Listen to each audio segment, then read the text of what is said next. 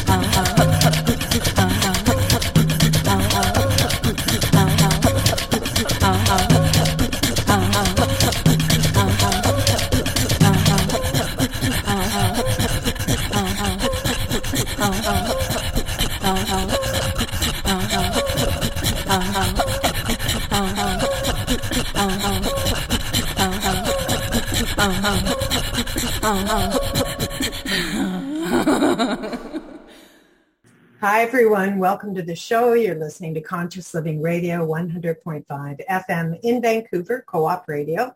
I'm Tasha Sims here with Mark Curran.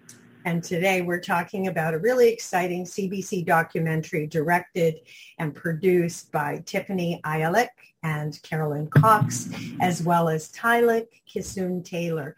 It's called Okpik, Little Village in the Arctic. Tiffany's an Inuit performer, filmmaker, actor, singer, based in Vancouver, born and raised in Yellowknife in the Northwest Territories. And she and her film and TV partner, Carolyn Cox, they recently released an award-winning documentary, Food for the Rest of Us. So she combines knowledge learned from her elders, as well as theater, storytelling, and music in her work. We're going to be featuring some of her music later on in the show. She co-creates with her sister, Inukshuk Mackay, and the group, the duo, is called Pilk Silk. Yes, I had to practice. I had to ask Tiffany, am I saying it right? So the film, Okpik, Little Village in the Arctic, was made in an effort to create housing security and an opportunity for cultural revitalization in the traditional territory of the Beaufort Delta. It's being released both in English and in Inuvialuktun. How'd I do there? Pretty good. Which is becoming an endangered language. We'll hear more about that. The story follows Tylik Taylor, his daughter, and a team of people as they build a traditional log cabin with a sod roof in the Arctic. It's the beginning of a vision, really, and we're going to be talking deeply about that, an off-the-grid community and farm rooted in Indigenous methods of hunting and fishing and more. Welcome to the show, Tiffany. Thank you so much for having me. It's a beautiful film. I'm so excited that you made it and that people are going to get to see it. I wonder if we can start, the Inuit thrived and lived obviously in the Arctic for thousands and thousands of years. And now we have this, and in harmony with the environment. And now I'm hearing things that it's surprising.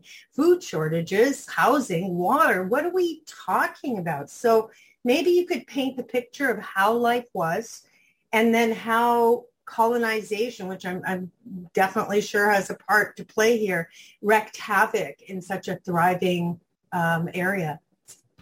Yeah, of course. I think that going all the way back is a huge part of this film, and understanding that our ancestors were so incredibly brilliant, resilient, masters of ingenuity and invention, and solved some of these original problems for us in the first place. And that by looking back at some of these things, we can have basically a blueprint for how we can go forward. So Inuit in the Arctic, if people don't know, maybe people don't know a lot about the history of Inuit, have always lived in the circumpolar, from the western reaches of northern Canada in Nunavut, NWT, all the way across, northern Quebec, all the way over into Greenland, Alaska, parts of Russia. So basically where you're at the top of the world, Inuit have had that as their traditional land. And Inuit are traditionally a nomadic people, never settling in one spot for very long, and have always been incredibly ecologically minded. And that a large practice among a lot of people was to never stay in one spot for too long, because it was even a small Inuit hunting family of, no more than maybe a dozen people would be aware of the environmental impacts of staying in one place too long and affecting the ecosystem, and not wanting to put a burden or not wanting to affect the biodiversity or the delicacy or the delicateness of that area, and would sometimes not even return to the same hunting or fishing place multiple years in a row if you could still see that there was, evidence of human activity. Mm-hmm. So this is from a people who were vastly, vastly important in herd management, in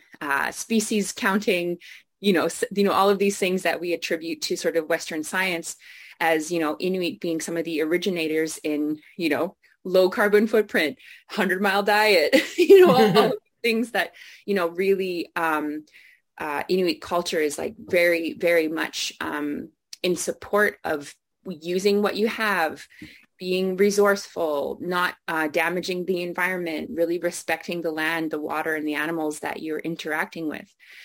And not only surviving in some of the harshest climates in the world, but thriving and having beautiful, vibrant cultural elements and rich artistic practices and forms of beautiful artistic expression.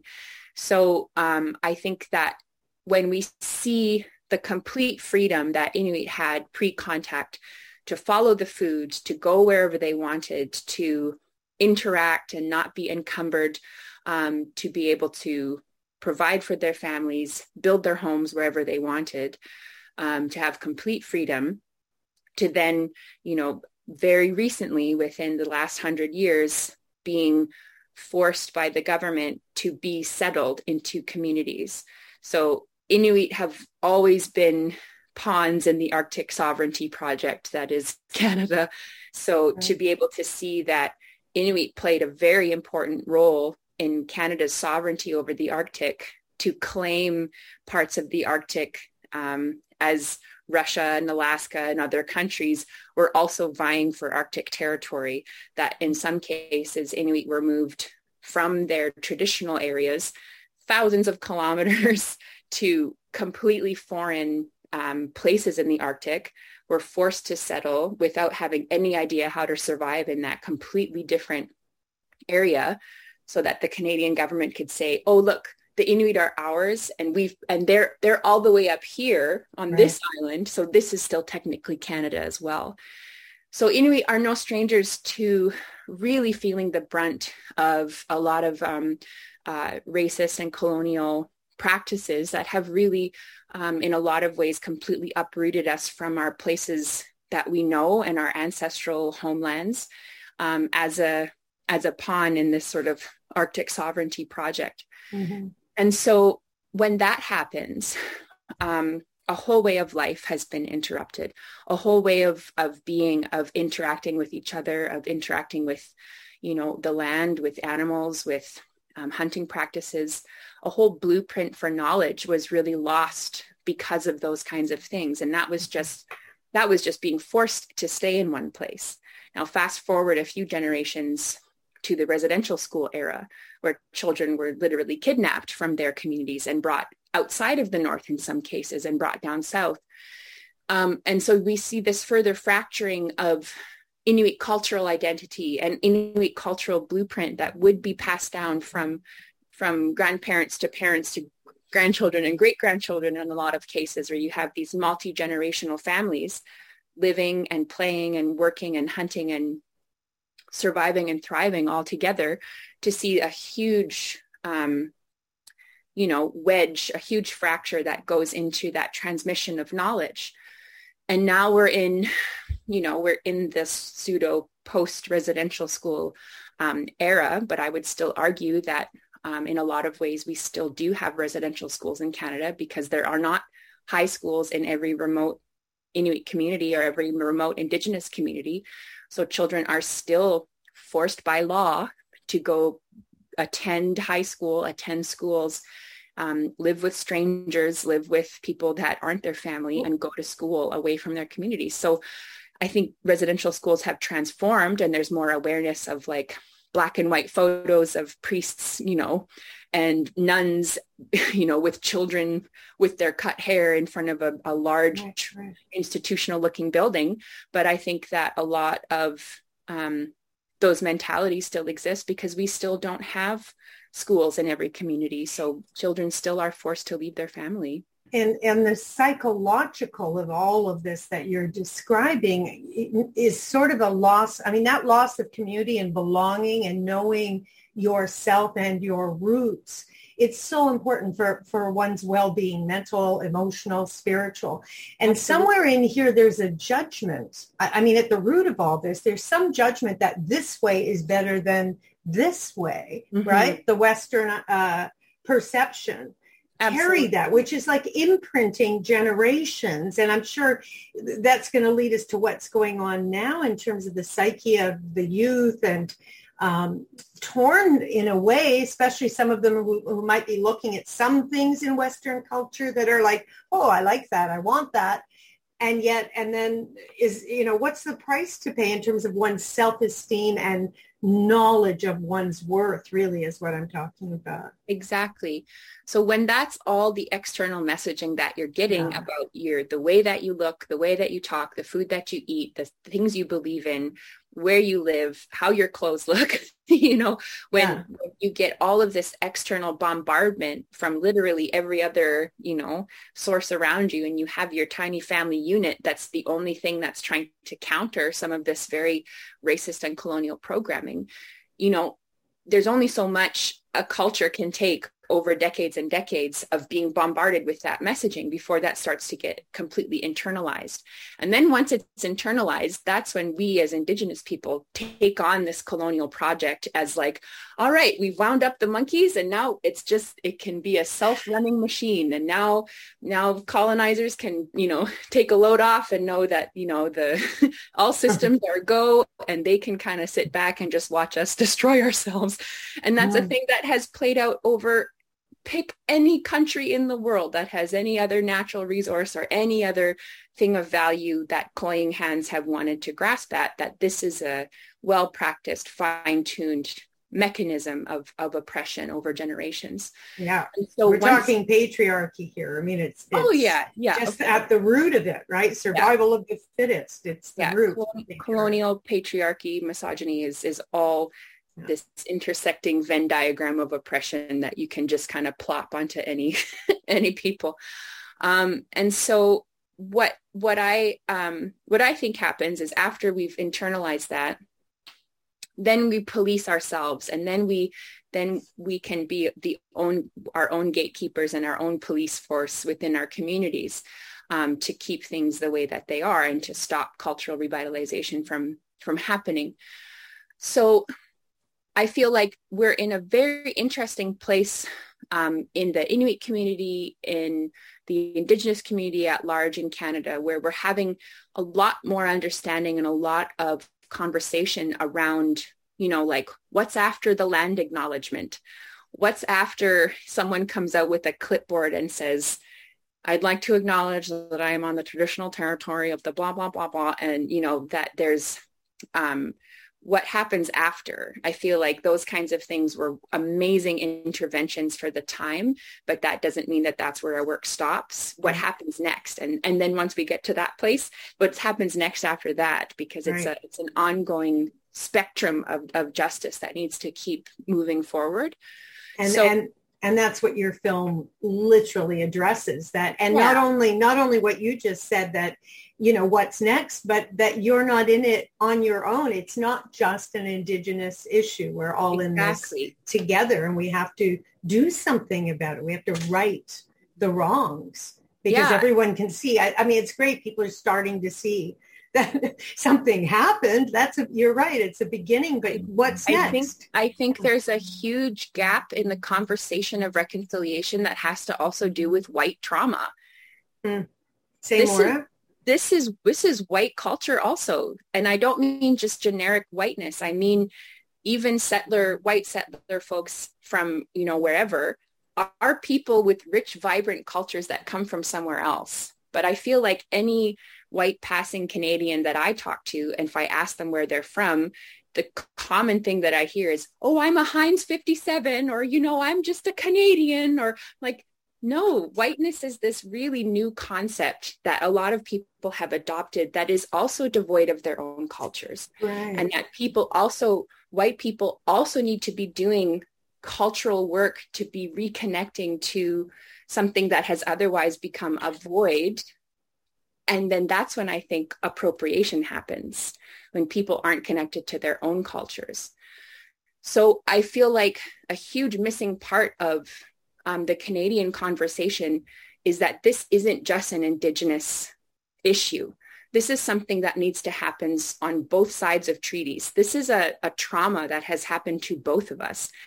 And non-Indigenous people, settler people in Canada, should also be looking at, this is the lineage that I am also coming from. And that's traumatic. Like that's not okay also.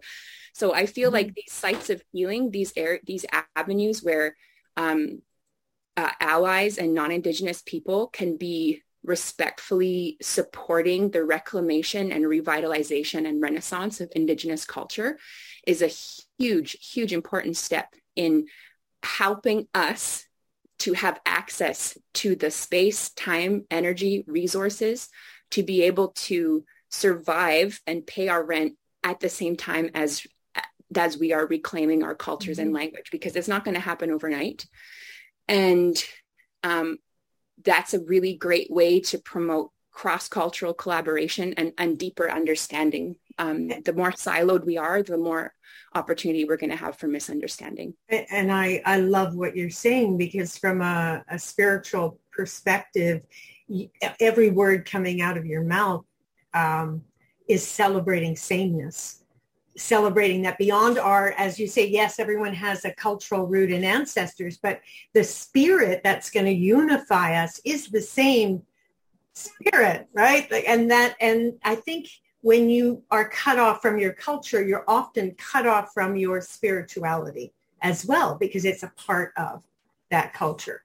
And perhaps that's also something, I mean, wouldn't it be lovely if we could actually join together and for all people to begin to live with this feeling of sameness and kindness and something blossoming that's beautiful. That would be a wonderful thing. Okay, so I know there were a lot of social issues, housing issues, water even. How did that all come about? Well, the social ones we've touched on, I think suicide rates and disenfranchised youth and alcohol and drugs, all those things are violence. All those things are a symptom of the colonial oppression. Like, to me, that's a no-brainer. We got that one.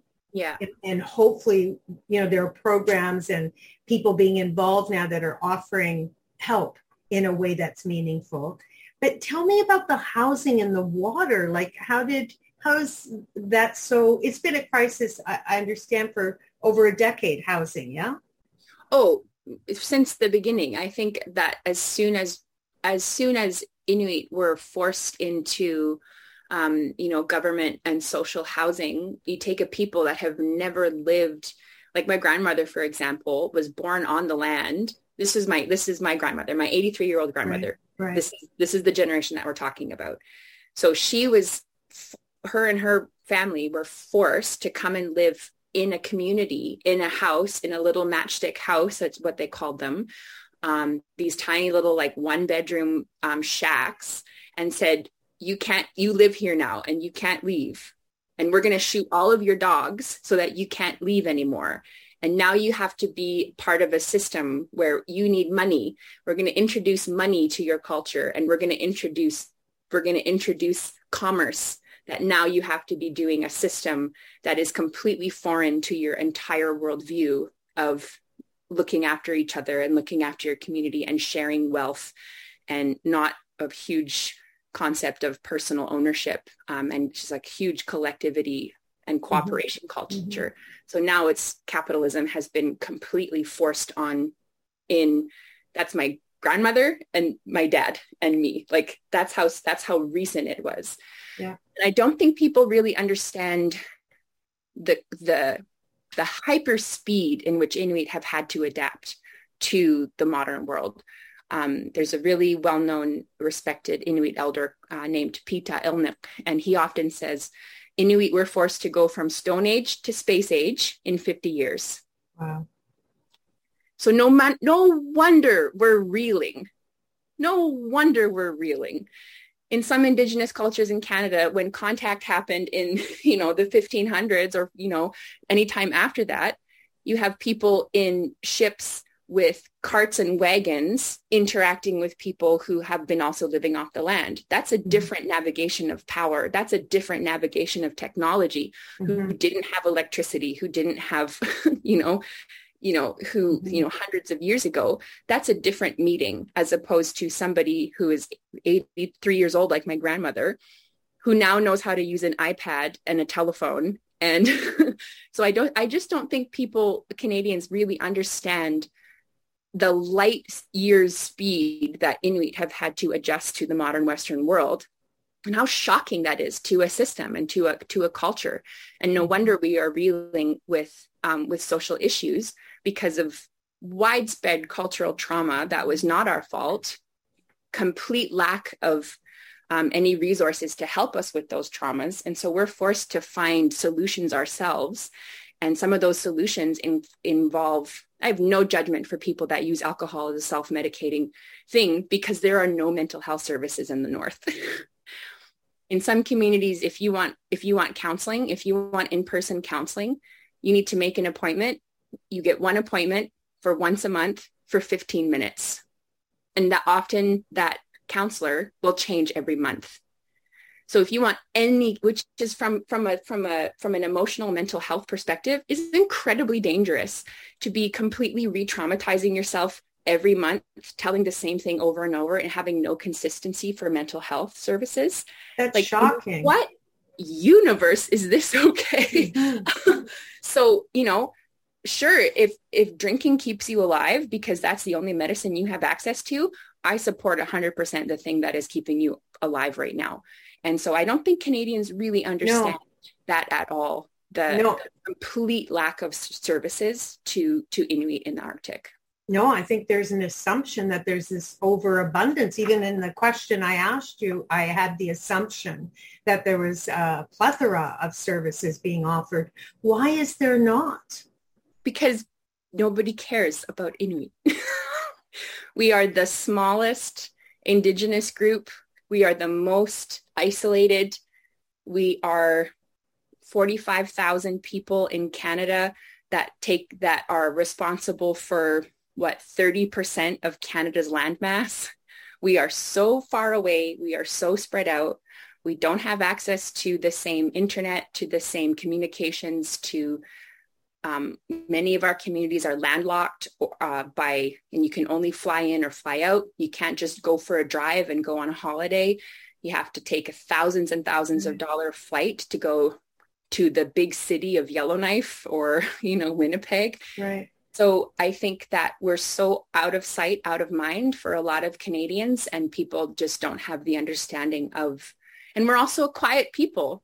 I think culturally that we're, culturally it's harder for us to sort of speak up and speak out because we're a very live and let live culture. That's, if nobody's causing direct harm, we don't like to, upset or at least a lot of people in like my parents' generation, if it's not directly causing harm, like kind of find a way to make your peace and let it go. And harmony for the most part was a really well valued thing. But that only makes sense if you're playing the same game with the same group of people who understand that social contract. And as we know, Western capitalistic colonialism isn't playing by that rule. And if they see a more docile people, great, their work is easier. There's less that they have to do in controlling a whole group of people.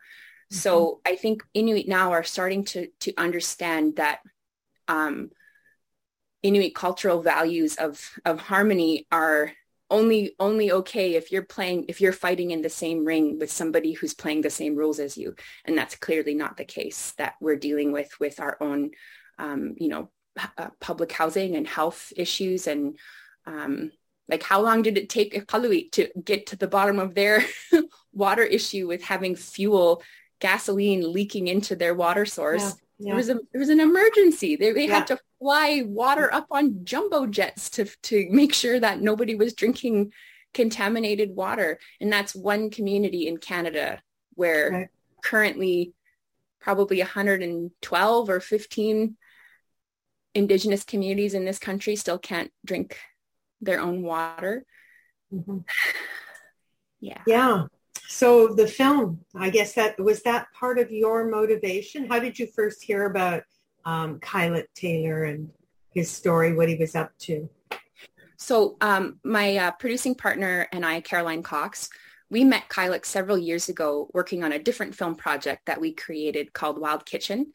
And I hosted that TV show. And I got to travel all across the Northwest Territories and meet really, really awesome, amazing people who were somehow really closely connected to their food, whether they were hunting it or foraging or fishing or trapping, were just somehow really closely connected to Northern specific food. And that was the whole premise of the show.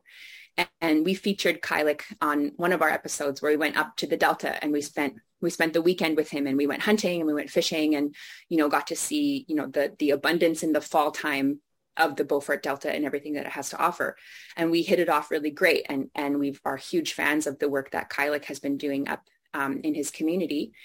And so we've always been, kind of keeping in touch with Kylett and, getting updates on what he's doing. And then during the pandemic, he runs a tourism company, a very successful one for many years. But then when the pandemic hit, he had to basically liquidate his whole business in 48 hours. So he had, 2 years of bookings completely canceled.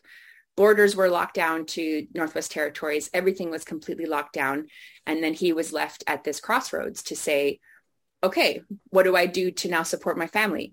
Do I, get a job in town and work 60 hours a week at a job that I hate, probably in an office, to be able to afford enough money to heat my house and put food in the fridge, which is a very, it's no small feat in Inuvik when, a bag of, a bag of chips is $8 and, a tiny, thing of veggies for a stir fry is $26. Like I can show you pictures of grocery store prices. So even just keeping the lights on and putting food in the fridge is like Herculean task in the Arctic. So he said, okay, do I do that? Or do I take my family, move my family out to my hunting ground, chop wood for 6 hours, a week to get enough wood to heat my house, go hunting 3 times a week to get enough food to fill the freezer for a month, and spend lots of time with my family. So, tough call. So he decided to take a really big leap and make a big, bold, kind of crazy idea. And he moved his family out to his hunting ground outside of Inuvik. And then from there, he started to keep percolating on this crazy idea of how can we in the North use the abundance that we have. And I don't think a lot of people think of the North as a very abundant place. When you think of Canadian abundance, everyone's like, oh, the Okanagan, or, wine country, or, we think of orchards in BC, or we think of apples in Quebec, or, whatever people think of. So we don't have this understanding of what Northern abundance looks like. And as someone who lives so closely with the land, who experiences on the daily what that means, he really started to think about, like, how can this model be extrapolated out to the larger community to help fight some of these things that we're dealing with? Food insecurity, housing insecurity, loss of language and culture.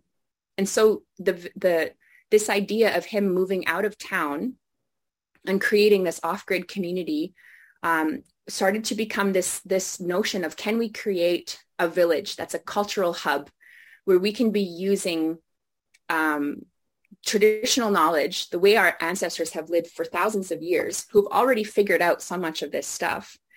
Can we go back to a version of something like that? We can never go back. We don't need to go completely back, but we do maintain some of that knowledge. So is there a way that we can use that as a vehicle for cultural reclamation, for language reclamation, and a place to give people real meaningful skills that they can go, oh, now I know how to make a log cabin with a sod roof. Yeah. I can go do that for the cost of my labor and a few tools. I can go do that at my own camp, and I can go and build my own little food security project, housing security project. Oh, I too can also live for $5 a day, to go and take care of my family. So that's what started this big, crazy idea with Kyluk. And so Caroline and I were like, that's a movie. We want to follow this. We want to make this documentary. And so we followed him for basically a full calendar year as he got this project up and off the ground, starting from the very seeds of this, one little ramshackle shack and a teepee and an RV that was out at his hunting ground to, a pretty smooth running, functioning village that supports people, that somebody lives out there full time. He's basically out there full time in the summer working with his tourism business that is back up and running. He brings elders and youth out there for education programs. He brings tourists out from all over the world to come and experience living in the village, going fishing, eating muktuk, checking the fish nets, learning some Inuvialuktun in the process. And then it's also a site of employment for people from Inuvik to also be like, oh, hey, I can get paid to be in my culture and be out here as an experience. Like, that is a viable career option. So it was this crazy idea that we followed him with over the full year from the foundation up.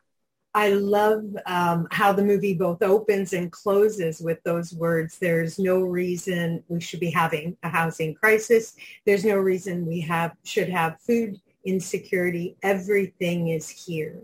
Exactly. And your movie beautifully not only illustrates that, but invites people to be part of a solution, to a deeper understanding, but also a sense of, like, I guess my question might be, those skills that people learn, those, learning to live off the land and be in a respectful relationship with the land. Do you see that all having even more far-reaching kind of impact in terms of understanding globally? Do you know what I'm? Yeah, absolutely. I think that a huge part of, solving some of these big unsolvable questions that we're always wrestling with, climate, racism, patriarchy, these things that feel like unsolvable issues, I think are actually a lot more simple, but we just love to make things way more complicated. So I think that by empowering the most marginalized, by empowering the most sidelined, they have the solutions. They're already so smart. They've already been living in ways that are way superior to our concepts that we've kind of superimposed on more marginalized groups of people. So any work that we can do to just be uplifting them, they're going to lead us. They're going to show us which way to go. And the more and that's what we're seeing with Kyluk at the camp. The more uplifting we can be doing for Inuit who have these skills, they just need to be deshackled and like lead us, like show us where to go, man. Like, somebody has a plan here. It's just you're lacking the resources and support to be able to execute some of these things. So I think that giving that power, or this notion of power, because we always have to think like that, but giving autonomy back to the most marginalized is going to be the way that we are, solving some of these unsolvable things like climate and loss of language and cultural identity. We don't have to fix it in the way that I think some people think we do. We just need to give the reins back to the people and say, sorry about that. Please help tell us what you need. And Kyluk also talks a little bit about that in the film, is that we can't expect that the people who oppress us also heal us. We need to just stop tugging at that fruit, because that's never going to work. And we just need to take action ourselves and demand that they follow our lead. And people, because it keeps you in a disempowered position, believing that it's like staying in a toxic relationship and just being like, oh, you've changed. You can also make me better. It's like, no, you gotta leave that loser, and you gotta just like do your own thing. And when they're like, hey, sorry, I'm going to support you, then I'm just going to close the window 1 second here. Yeah. So there are a number of principles that keep being alluded to in terms of the basis for this village. Can we get into some of those? I mean, obviously it's eco-friendly. That was one of them, and sustainable. Yeah. I love that let's talk a little bit more about the inclusive aspect again, because normally people would hear about this and go, well, it's got nothing to do with me. Like, that's great that you're doing that. But talk a bit about why that's so important, because I think it is. Yeah, I think that like at the core of, I think, so many non-Indigenous Canadians is a real, like a genuine desire to help fix a problem. Like, we're not all monsters, So I think that there is a genuine, like, just not knowing what to do and not knowing how to help and not wanting to kind of perpetuate a problem by being a white savior or being, swooping in and trying to save the day or whatever. So I think there's some hesitation on like, oh, this seems cultural and special, and I don't want to like be a bull in a china shop, and what do I do? So I think that people like Kyluk and programs that are similar in sort of philosophy are really important, because they invite people to come in as guests to say, okay, like you would if you were inviting somebody in your home, to say, come in and have this meal. You can't go rummaging around in my bedroom in my underwear drawer, but you are allowed to stay here. You are allowed to partake in this. You are allowed to observe and participate. There's some things that are not for you. There's some things that are behind closed doors, culturally speaking, but that's an important thing. That's an important interaction to be having to promote that understanding. And frankly, this is another thing Kyluk talks about in the film, is Indigenous people are just trying to stay alive right now.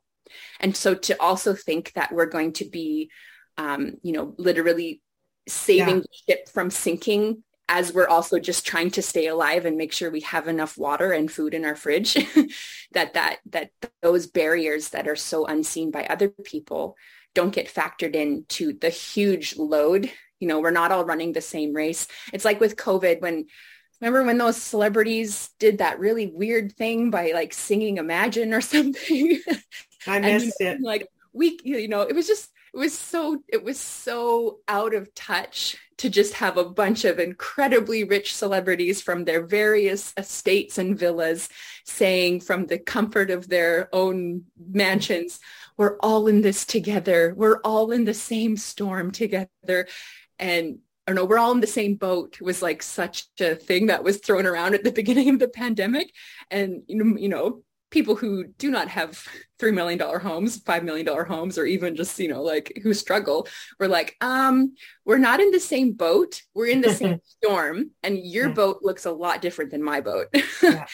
And so I think that, there was a huge degree of insensitivity to, the races that we're all running and the barriers that are literally in some people's way, that some people have literally no concept of there being a challenge.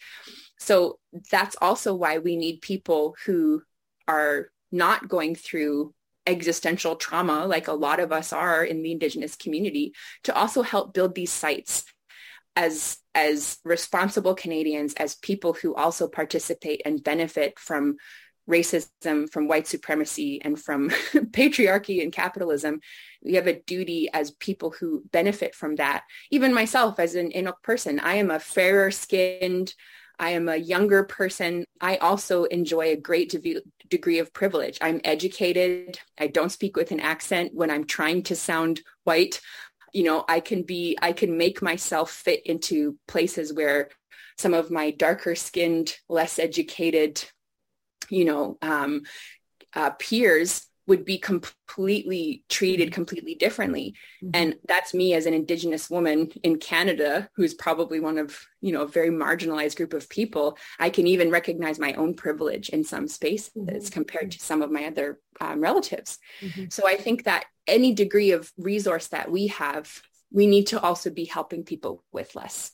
And it's just so amazing to see what Kyluk is doing at the village by saying, who wants to help make a difference? Right. And these people come forward. Right. And who wants to learn how to be more self-reliant? And these people come forward, and he creates an avenue for collaboration.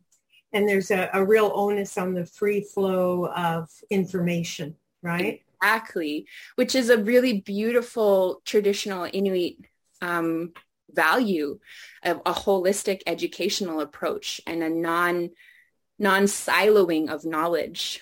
When we look at like how we think of school and education of like, okay, from now to now we do math, from now to now we do this, from now to now we do social studies, that it kind of makes this kind of ice cube tray approach to knowledge that is all separate. But Inuit have a very holistic way of looking at a thing of like, what can this, could be anything. What can this fish teach me about anything?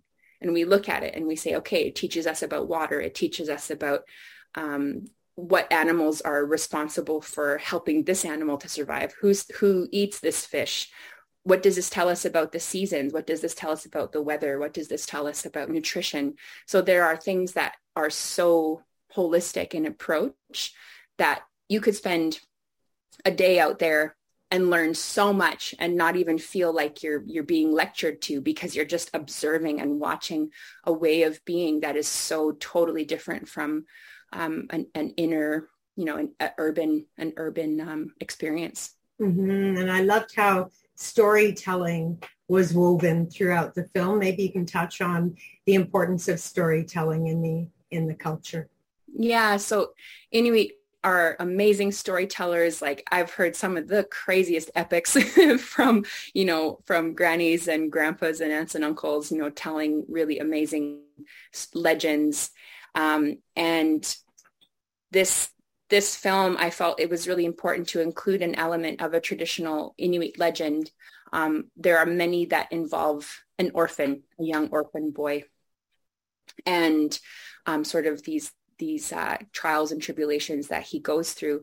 And so I took a traditional legend that I had heard because it completely fit. It really mirrored Kyluk and what he's going through and being culturally orphaned, to kind of mirror his experience with the village, with the journey of the orphan. And in this legend, there's a creature that has blue skin and a huge grin that goes from ear to ear. And this creature will eat, and it will never be full. And to me, that creature just represented capitalism, that capitalism is this creature that will eat and eat and eat and never be satisfied It's like a fire that will never say, it's okay. I've got enough wood now. I'm good. That will just never happen. And so it's this sort of battle, how the orphan bests this creature and saves his community from the clutches of this creature, which I think so many of our communities and basically the world is also in the clutches of this creature, capitalism, that will never be full. And so we need to deal with this creature, and that's the only way. So that's woven in with the story. Yeah, it's beautifully done. It's almost lyrical. It's almost musical how it happens. And now I've heard that, tell me if this is true, that traditionally shamanism was a taboo subject in Inuit culture. Is that true? Like something you didn't talk about? Well, it's something that post-contact has become taboo. But shamans, were a very well and open, respected aspect of Inuit spirituality and Inuit culture. And it wasn't until the church was introduced to the Inuit that we were told that shamanism was evil, that, anything that had to do with paganism or any other notion of spirits other than the Holy Spirit were, sinful and evil. And that's when our spiritual colonization also happened at the same time as our cultural colonization. And so it's challenging to, among certain generations of Inuit who were literally had horrible things happen to them if they spoke their language, talked about any of these things, throat sang any traditional songs, told any stories. Those are the people who are still 50 years later so terrified to even talk about shamanism. And, one of our translators, at first, when I asked her help in translating this story into Inuvialuktun, was very uncomfortable talking about the shamanistic element of the story. And I had to take a lot of very gentle, calm explanation of like why telling this story was so important until she agreed and understood what I was trying to do with the story. And as innocuous as it might be that, the shaman did this and then that, and the shaman is mentioned maybe 2 or 3 times in the story, but even just the mention of that is still so incredibly scary for so many people. And when we were doing our full Inuvialuktun version of the film, we even had one of our voiceover speakers who wasn't fluent, who was doing some of his own voiceover work, at one point almost having like a bit of a panic while he was speaking the language. And I asked, "Are you okay? Is everything okay?" And he was breathing a bit heavy or like a bit shallow. And he said, "Oh, sorry guys. I just still feel like Mrs. McDonald, and I'm in grade 7, and Mrs. McDonald is going to come up and smack me in the back of the head for speaking my language." Wow. And like, those are the barriers that Indigenous creators are going through. Those are the barriers that people who are doing this work are going through. And I don't think that that's fully understood because we're very private about it. Or have been for a long time and are now only just starting to share some of those issues and things that we're going through. So, shamanism was a very open part of Inuit life, very practical, very important. And it was just because of the church. And, if you're threatened with fiery damnation, then I'm sure a lot of people, So it's trauma-based then. The everything you're discussing is trauma-based. What do you see as a really important aspect of healing trauma? Well, I mean, we've touched on many things that would be helpful, but in terms of this piece of talking about it, or certainly in psychotherapy, talking is a valuable tool to just be able to process without the fear of punishment. Yeah. Freely. Yeah. Yeah. I think that there, trauma, when you grow up with traumatized parents and traumatized grandparents, you grow up with trauma model as your only model of being out into the world. And trauma thinking, from my understanding, is very black and white. It's very yes and no. It's like trauma thinking is a very binary way of looking at the world, because it's something is either safe or not safe, or like fight or flight, or yes or no, right or wrong, good and evil. And I think about the trauma of, sort of heavily oppressive Christianized cultures, that right and wrong, sin, heaven and hell, good and evil, these things, man and woman, two genders only ever, that there are these binaries that can be, I think in my theory, linked to generations of traumatized thinking, of ways of looking at the world as this like harsh black and white. And traditionally, Inuit didn't have that worldview. We had many genders. There weren't just two genders. We had many gender roles. There was lots of room for everybody. There was many different ways to resolve conflict. Even lots of our legends, there's not the hero and the villain. There's, right. There's ways that are like, or if you ask an elder a question, they might tell you a story and you might be like, I'm more confused actually, because you didn't just tell me yes or no to my yes or no question. There are these things that leave a lot of room for nuanced, complex, gray area thinking. And I think that trauma really avoids that place because it's so scary, because you don't know. We need to know in our survival mode, is this life or death? Is this exactly? The known becomes safety. The unknown becomes terrifying. And yet it's in the unknown, in the mystery, that there's potentiality and possibility for new growth. Exactly. So, no, I totally hear you. So wow. I know we don't have a whole lot of time, but for things like the Pope visiting Canada right now, that I am just seeing on I'm avoiding social media right now, but I'm seeing just the complete polarizing, opinions on what this visit means. And in terms of healing trauma, if people need closure for their trauma, awesome. I hope you get it. If people need an apology, great. If people need an apology plus action, great. If people need to never hear the Pope's name ever again and need to go scream into the void and like say, F the church, F organized religion, whatever, do that. I think as soon as we start to police people's healing, then we're in trouble. Then we're again in colonizer territory of making sure that there's only one way to heal. Yeah, very well said. Absolutely.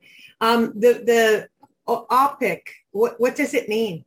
So Okpik is Okpik, actually the traditional name of one of Kailik's relatives, Alan Okpik, Abe Okpik, that he comes from this line of people that was their traditional name was Okpik. And in some parts of the Arctic, an Ukpik is an owl, but in the Inuvialuit region, Okpik means willow. And there are tons and tons and tons of willows in the Beaufort area. So that is just the family name that they're also in the process of reclaiming. And a lot of traditional names were changed to other things because lazy Indian agents didn't know how to pronounce them. So they got written down as other things. So Ukpik is the traditional family name of Kailik's family that they decided to name the village after. And what would he like to see as continuing this vision? Does he have one? Is it? I get the feeling he sure does. The vision is to get Inuvialuktun spoken out there all the time, to have language lessons every day for whoever is out at the village. If it's, okay, guys, we're going to put in an outhouse. So we're going to learn all the tools, their names in Inuvialuktun, the mechanisms that we're going to be doing, and we're going to go and speak no English and do this thing and build it. And we're going to have elders out there telling us not to speak English. And we're going to, people that are encouraging the daily use, the everyday use of the language for an area where less than 20% of the population has any degree of fluency. So it is a very endangered language. He wants to employ and empower as many local Indigenous people to know how to have these skills so they can go to their own hunting grounds. They can go to their own places and build their own little villages with their own families, or, next door that we're created, that he wants to keep creating this vibrant place where people walk away getting paid well for work that isn't just sitting in an office doing something menial that they hate, also getting paid to be relearning their language and culture and providing like a real skill set for people to be using that makes them less dependent on a system. It's wonderful. It's just beautiful. Tell our listeners where they can watch the film when it's being released. And it is being released in both languages, yes? Yes. So we did a full, completely overdubbed in Inuvialuktun version, and that one's coming out first on August 5th on CBC Gem. So you can go, CBC Gem is free. You can just go onto their site. It'll be up on August 5. And then it will be the original version, which has Inuvialuktun and mostly English, will be airing on August 6th on CBC Manitoba. Awesome.